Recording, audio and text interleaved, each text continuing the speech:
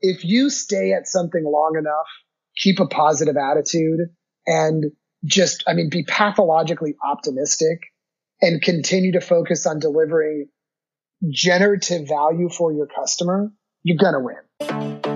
Do you want to impact the world and still turn a profit? Then you're in the right place. Welcome to Growth Everywhere. This is the show where you'll find real conversations with real entrepreneurs. They'll share everything from their biggest struggle to the exact strategies they use on a daily basis. So if you're ready for a value-packed interview, listen on. Here's your host, Eric Siu.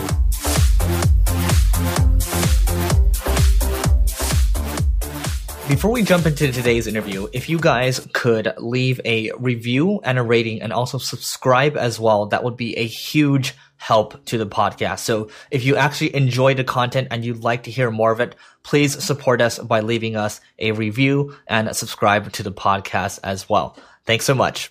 All right, everybody. Today we have Aaron Fulkerson, who is the CEO of MindTouch, which provides customer self-service software that makes your customers smarter, happier, and more successful. Aaron, how's it going? It's going terrific, Eric. Never been better. Nice to be on your show. Yeah, thanks for being here. So why don't you start off with telling us a little bit about kind of who you are and what you do over there at MindTouch? Well, I'm one of the two founders of MindTouch. Myself and Steve started the company. In fact, it actually started off as an open source project that we just wanted to solve a very specific problem. And then it evolved from there. And I'm also the CEO. So my day-to-day involves mostly vision and helping, of course, set strategy and vision, but also engaging with strategic partners. And, I still get involved in sales pretty actively as well, too. Got it. Okay. And so, I described MindTouch a little bit, but I think most people are still probably wondering, like, what the heck is MindTouch? Like, how does it help people? What does it do exactly? Well, do you like calling in for support or filing a support ticket? I'd rather watch paint dry. Yeah, nobody likes to call in to support. They just want to self-serve. So that's what we solve for. And we are, without a doubt, the unequivocal leader in self-service. And I can say that in complete sincerity because there's been no innovation around self-service since before the internet. So people produce these PDF files, they put them online that predates the internet. Then there's people inside the support channels that use a knowledge base. And that's like where the detritus of the support channel goes. And then there's like training stuff, there are videos. And anyway, we've got a very elegant solution for combining all these different content types and then making sure that it's a relative experience for customer self-service. So if you've had a great self-service experience, you probably use MindTouch. Interesting. Yeah. When you say self-service, the only thing I can think of is those knowledge bases and those FAQs, which I tend to typically ignore. I don't think I can ever recall a good self-service experience. So is there any way you can describe like a case study perhaps? Yeah. Like just go to Google and type in VPN configuration, virtual private network configuration. And you'll see that the very top search result is a featured snippet, which is that little card at the top. That's Meraki, Cisco Meraki. They're one of our customers. So you immediately just typing in something not even related to their products, you're getting information about how to set up your virtual private network that's being delivered by one of our customers because of how we structure the content. So you immediately get an answer. Not only do you get an answer, but MindTouch with machine learning identifies other potential chunks of content because we atomize the content into micro content would drive engagement. So what our customers see is they go from those crappy FAQs or knowledge bases that has an average time on site of 40 seconds because it sucks to all of a sudden like Meraki or Whirlpool, who's one of our customers, or Remington or Accenture. Their time on site goes from 40 seconds to 12 minutes. Why? They're finding information that's useful. It's driving engagement. So the thing is the companies always have this content. It's a byproduct of doing business. They have to produce user manuals. They have to produce a knowledge base. They have to produce training materials. But the way that they've delivered those to the market is completely ineffective for customer self-service. And it's because they've only focused on their internal work groups rather than the customer. So it's really thinking customer first. How do you deliver a content experience that's customer first? That's what we do. Interesting. Cool. So it sounds like the main value add is you make it very digestible and simplified for people to understand and to solve their own problems versus just having a wall of text from, all these, which is basically what other people do, right? or files, right? Like, oh, here's a PDF file, pinch and zoom on your mobile device. I mean, it's ridiculous, right? That's precisely correct. And we think about it. I mean, Google calls it micro moments. That's how we think about it, is we take the content, we atomize it so it can be delivered in a micro moment. And then it's so effective. It drives a lot of self-service. So it takes this content that was used ineffectively for customers to be able to understand how to use the product that they purchased or service that they purchased. And now, like I just showed you with Meraki, you could do the same thing for things related to washers and dryers and mixers, because they're our customers as well. You'd see our content show up in the top search result for companies when people are searching for not even their brand, but for products in their category. Like I just showed you, VPN configuration or set up client VPN would be another one on Meraki. I'm thinking of Meraki because I was just talking to the general manager last week, and we drive 80% of their organic search traffic. And it's all buyers. It's mostly buyers who are researching to make a purchase in that category. It's the same thing for KitchenAid, Amana, Maytag, Whirlpool, who use this as well. This is 60% on average people in the research stage making a decision to make a purchase on a considered purchase. And we're driving all this organic search, and they're able to session them, start tracking them, drive them to a purchasing outcome. Oh, and by the way, it helps your customer self-service. So very focused customer self-service, but it has an impact on revenue generation. Interesting. Yeah, I'm totally seeing that now. So those of you who probably heard me clicking around, I was actually looking at the results. So yeah, Aaron was right. I mean, they do have the rank 0, the featured snippet for that very specific keyword, and that does drive business results because people are searching for it and they learn about Meraki. They can get retargeted, or sales can reach out to them afterwards. So I actually wasn't even thinking about the implications around that. Retargeting, exactly. So when you come in through like a generic search term, you just got sessioned and now you're getting retargeted. And it could be based on, of course, it could be as specific as the piece of micro content you consume too. It's not like generic products. It would be specific to the fact that you were looking at stuff related to a research stage of a KitchenAid mixer. Yeah. Okay. So, I mean, for you guys, okay, so, contract values or ACVs are what, 40K to 700K plus. I mean, how are you guys charging for this? Is it on a monthly basis? How does it work? So we're a cloud-based software. And, people look at this, by the way, and I should really call out, this is a software product. But we have tools to ingest content, and we also have an authoring suite that guides the authors. But most of our large companies, they've got a ton of content. We just ingest. So it depends on the amount of usage. So it's really value-based pricing. So we have customers that are $750,000 annual contracts. And then we have growth stage software companies that are $45,000 annual contracts. So it's really value-based based on the amount of usage they're driving. And then our customers, most of the software unicorns are MindTouch customers. Sprinklr, Domo, Docker, Zora, they're all MindTouch customers. And this has been a really significant growth hack for them. It improves renewal rates, but it also drives, net new and helps them control their brand. This is so crazy. The nice thing is, like Whirlpool, we close them as a customer, and then Electrolux gets disrupted. So they're now a customer. And then Fisher Paykel, which is a luxury consumer white goods brand, they get disrupted. They're now a customer. We haven't even gone out to them. Interesting. Okay, so if I go back to Meraki right now, where does it say, where can people actually find out about you? Because I'm assuming, this is a subdomain and you guys are hosting it. Like, if I go to this, how do they find out about you? Well, what they'll do is some business analyst on their end goes, what the heck are they using for all of their self-service? And they look at the source and they see MindTouch. But you can see, like, it's good you point that out. It's seamlessly integrated into their brand. Go to producthelp.whirlpool.com. Producthelp.whirlpool.com. And you can swap Whirlpool for Maytag, Amana, KitchenAid if you like, but just start with Whirlpool. And that's MindTouch. It's totally seamlessly integrated into the web presence. Interesting. So you guys are customizing it for them too? Yeah. Most of our customers have a partner that does the customization, somebody internally who does the customization. In some cases, we might do the customization, but it's just like HTML, CSS stuff. The way the product works is it makes it really easy to seamlessly integrate. The other thing I should point, I don't know how nerdy we should get. Should I get geeky? We could get in the weeds. People on this, they like getting in the weeds. So the other thing that, since the content's all been atomized and it's semantically structured, what we have is a touch points feature that allows you to layer this content across the customer journey. So we have this whole maturity model that we've co-developed with McKinsey and Accenture, both who are customers. Accenture is a partner. And what it looks at is, first thing you do is you unify your content. Next thing you do is you capture your content creation workflows.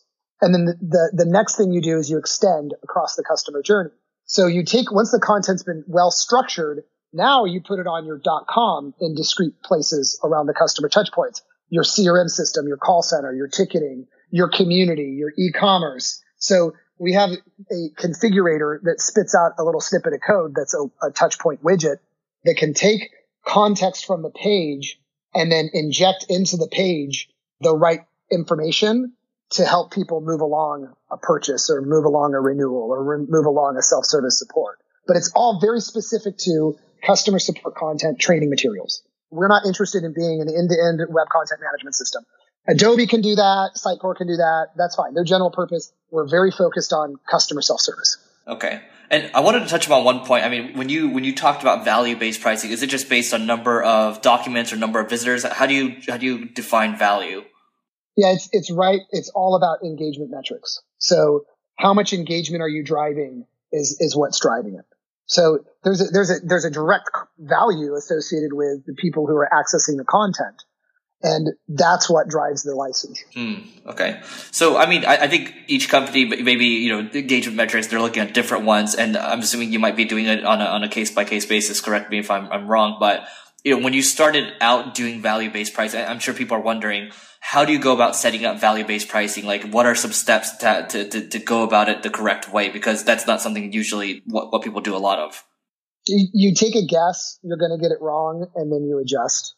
And, it's very cookie cutter how we do it. But the other thing we think about, if somebody were going, I want to do value-based pricing, it can accelerate the deal flow. There's a whole lot of great reasons to do value-based pricing. But the way that we thought about it was we thought about it in terms of, okay, our principal buyer starting out was a head of support or a head of product or a head of customer success. So what are the engagement metrics that they value? And then you go, okay, well, these are what they value. And then as we started seeing the impact that we had on businesses' ability to drive marketing outcomes, well, that's a different set of engagement metrics. Or the next one is this drives a lot of sales acceleration because especially if you have a technical product, like I said, why are most of the software unicorns MindTouch customers? Because they have technical products and they need an always-on 24/7 sales engineer that helps them establish credibility and makes it scalable for the technical close. So what are those engagement metrics? So it really boils down for us to something very simple, and it's the requests and the requests delivered by channel. Got it. Okay. I'm trying to understand this a little more. So maybe I work better with examples. So let's say I'm a SaaS company and, on my site, I'm getting, maybe the main things I care about are, number of leads. I'm willing to pay, a certain lead is worth a certain amount of dollars to me and my conversion rate is 1% or something like that. Do you measure it based on, traffic and then you multiply those numbers? Is it some kind of equation based on, the type of business? Well, the way that it's even simpler than that. I mean, we've got to boil down to a science where it's like, hey, what touch points do you need? That determines which purchaser we're engaging. Is it touch points for the .com, the community, the commerce experience? And then we price based on the touch points, which allow us to integrate into a particular engagement channel. And then the other thing we price based on is just pure usage. Okay. So the more usage you drive, the higher the license. So when we have like the world's largest travel conglomerate, TUI, it's a European brand. Most Americans don't know, but they're massive. They do 52 billion euros a year. Largest travel conglomerate on the planet. Wow. They're a customer of ours. And, they drive a lot of usage. Or if it's, a growth stage software company like Radius, they're not driving as much usage. So just think touch points and usage is how we do it. It makes it simple for us. Yeah, that makes it way easier. Okay, great. So I'm sure people are wondering now, how do you guys grow? I mean, how did you acquire, let's say you have 300 customers right now, right? Yeah, it's over 300. It's been a while since I looked. So we started off originally as an open source project that we shipped way back in 2006. And Steve and I wanted to solve this problem of self-service, but the original idea was for academicians and researchers because we did research at Microsoft around high-performance computing and distributed systems. That's what we used to call IoT, distributed systems, Internet of Things, right? So that's where we started, and we had this pain around how do we get our research to matriculate out to the product teams at Microsoft, and we knew nobody's going to open up a Microsoft Word file and read it. And we knew that nobody's going to use a SharePoint site that we set up. It's not effective for self-service. So we set out to solve this problem. We did. And it became this wildly popular open source project. And I say wildly popular, I'm not exaggerating. It was in the top 5 open source projects on the planet. This was back before GitHub, it was SourceForge, and there's 360,000 projects ranked. And, every project is up there except for like Linux. And, we were number 4 most popular, thousands of downloads a day. That totally took us by surprise. And we said, well, shit, let's sell a license or a support subscription. So we started doing that in 2008, 2009. And then we decided that this business is too hard to scale, on-premise, open source. We had a lot of competition around IT guys installing us internally. We realized that's not a market we wanted to go into. So we just said, hey, let's jettison all of this open source stuff, go 100% cloud, focus 100% on this self-service use case. Thank God we did. We launched the cloud version in 2011, and then it was really just off to the races. But we'd taken that open source and developed tens of millions of deployments. We haven't shipped code on the open source since January of 2010, and every week we've got people coming in saying, hey, can we get an upgrade to this open source? It's like, man, that thing's 7 years old. No. But I mean, the damn thing was bulletproof. And that's part of the problem with the open source model is you want to have this like planned obsolescence where things break. And the damn thing was bulletproof. You'll still see reviews about MindTouch Wiki DekiWiki or Wiki, right? That we called it back then. It doesn't even look like the new product, but you'll find reviews and it's like, this thing runs like a refrigerator. You can't break it. And, anyway, 2011, we released our cloud and we'd already had PayPal, ExactTarget, Intuit, Mozilla, a whole bunch of companies or foundations like Mozilla using MindTouch for self-service. So we use them as kind of banner customers to drive closes and prove that we can deliver real value. And I think that answers your question in a long-winded manner. No. That's really good. And I think there's some nuggets in there. So it sounds like, you started out with, in 2008 with not a completely different product, but you had the open source product. And then it sounds like it was kind of like a pivot. Oh man, I don't know if it was a pivot. It was a damn restart. Okay. So I feel like there's some stories in there. The pivot would be too kind. Okay. Well, I want to dig into that. How did that feel? What are some lessons you learned from that? I want to hear, I think some stories would be awesome.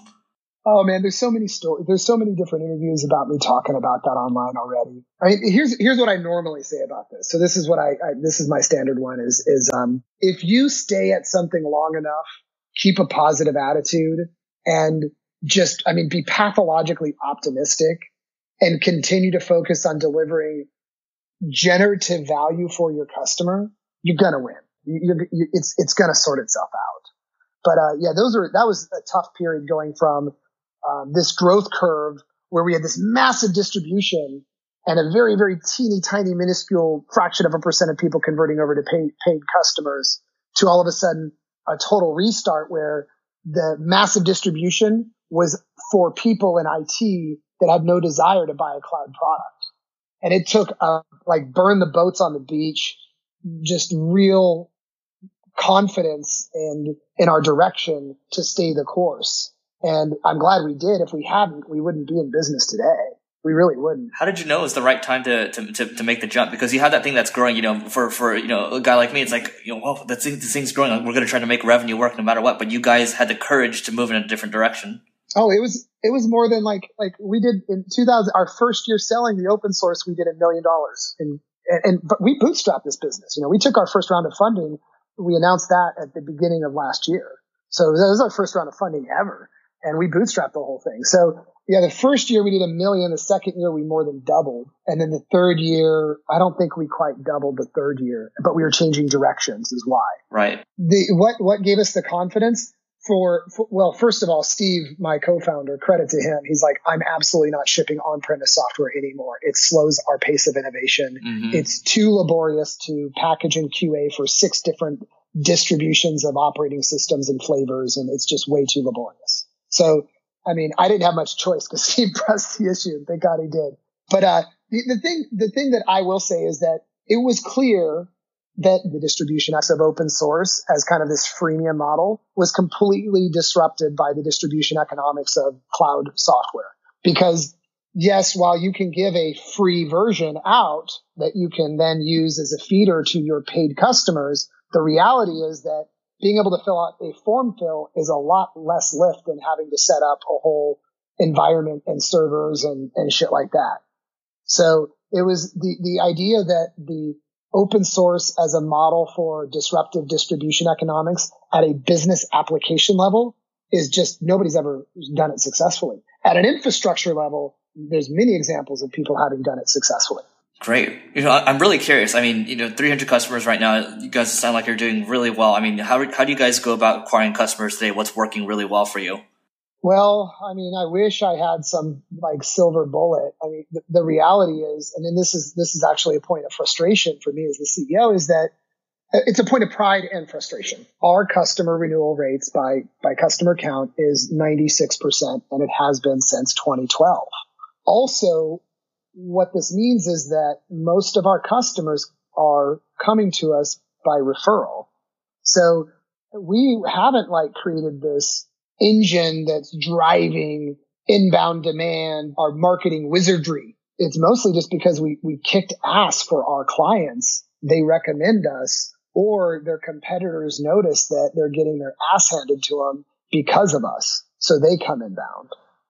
And I mean, that's wonderful. And it's definitely a point of pride around the product and everything. But I would like to have this marketing engine just cranking and helping people understand just how easy it is to deliver an effective self-service experience and how valuable and strategically important that is to your company. Interesting. Okay, cool. So it sounds like a lot of it's referral. It sounds like you got a strong sales team as well, but the marketing engine hasn't been created quite yet. Yeah, we've got a terrible marketing leader. It's me. So, the thing that makes self-service so strategically important, and aside from the obvious stuff, which everybody hates, calling in support or chatting with support or filing a ticket, right? Everybody hates that. It's nonsense. But here's the major macro trends. Number 1, subscription-based business models. If you have a subscription-based business model, customer renewal is critical. It's paramount.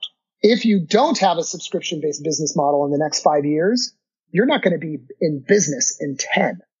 So look at GE, it doesn't matter if you're in heavy manufacturing, if you're in services, people are all moving to a subscription-based business model. It forces the vendor to provide continued value to the client. So why does MindTouch get lift from subscription-based business model?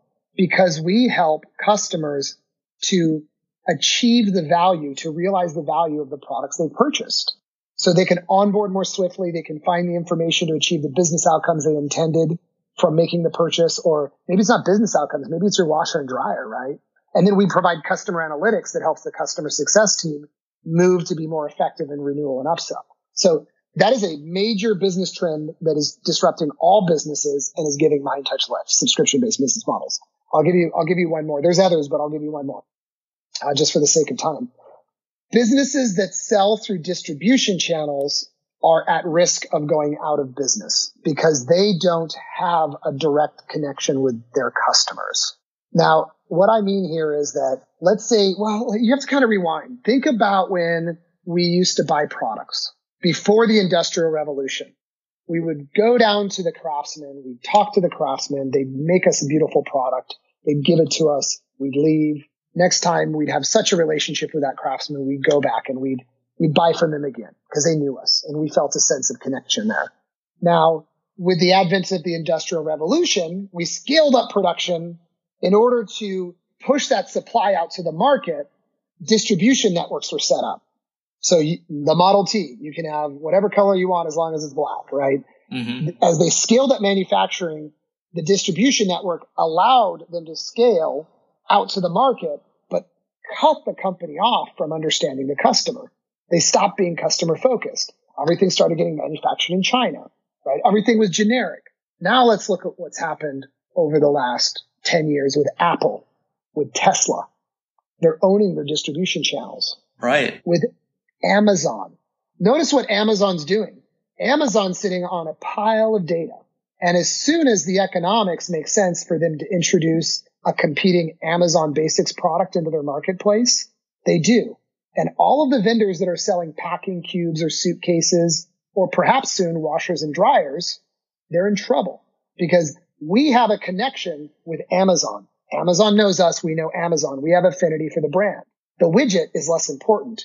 It's the Amazon logo we care about. So companies with distribution networks have to find creative ways to connect directly with their customers, to build profiles around their customers, to become customer focused. And we provide a very effective, low cost, easy way to overnight set up a direct connection with both the customers and the buyers. Awesome. I mean, do you have any case studies sitting online where it's like, okay, so-and-so company invests $700K, but they get like a $7 million return? Is there anything out there like that? Sure. There's a bunch of case studies up at mindtouch.com. There's ones in high tech like Cisco, or software like Zora, and, or even consumer white goods like, Whirlpool. The case studies, they're up there, but there's also what I would encourage people to look at is there's webinars with customers on our website. I would encourage you to look at those.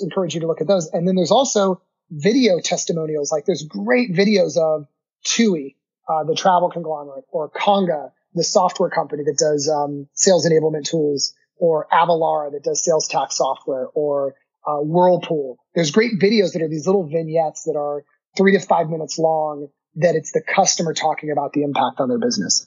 Awesome.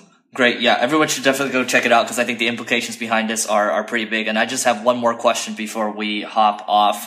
What's one must-read book that you'd recommend to everyone? Oh, man. I always get that question. This changes often because I read quite a bit. What's one that I've read in the last year that really stood out?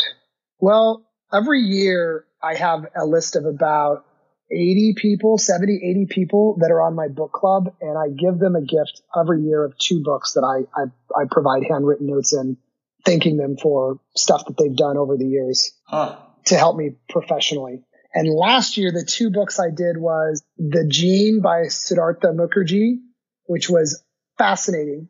It's the history of the gene, and Legacy, which is about the All Blacks.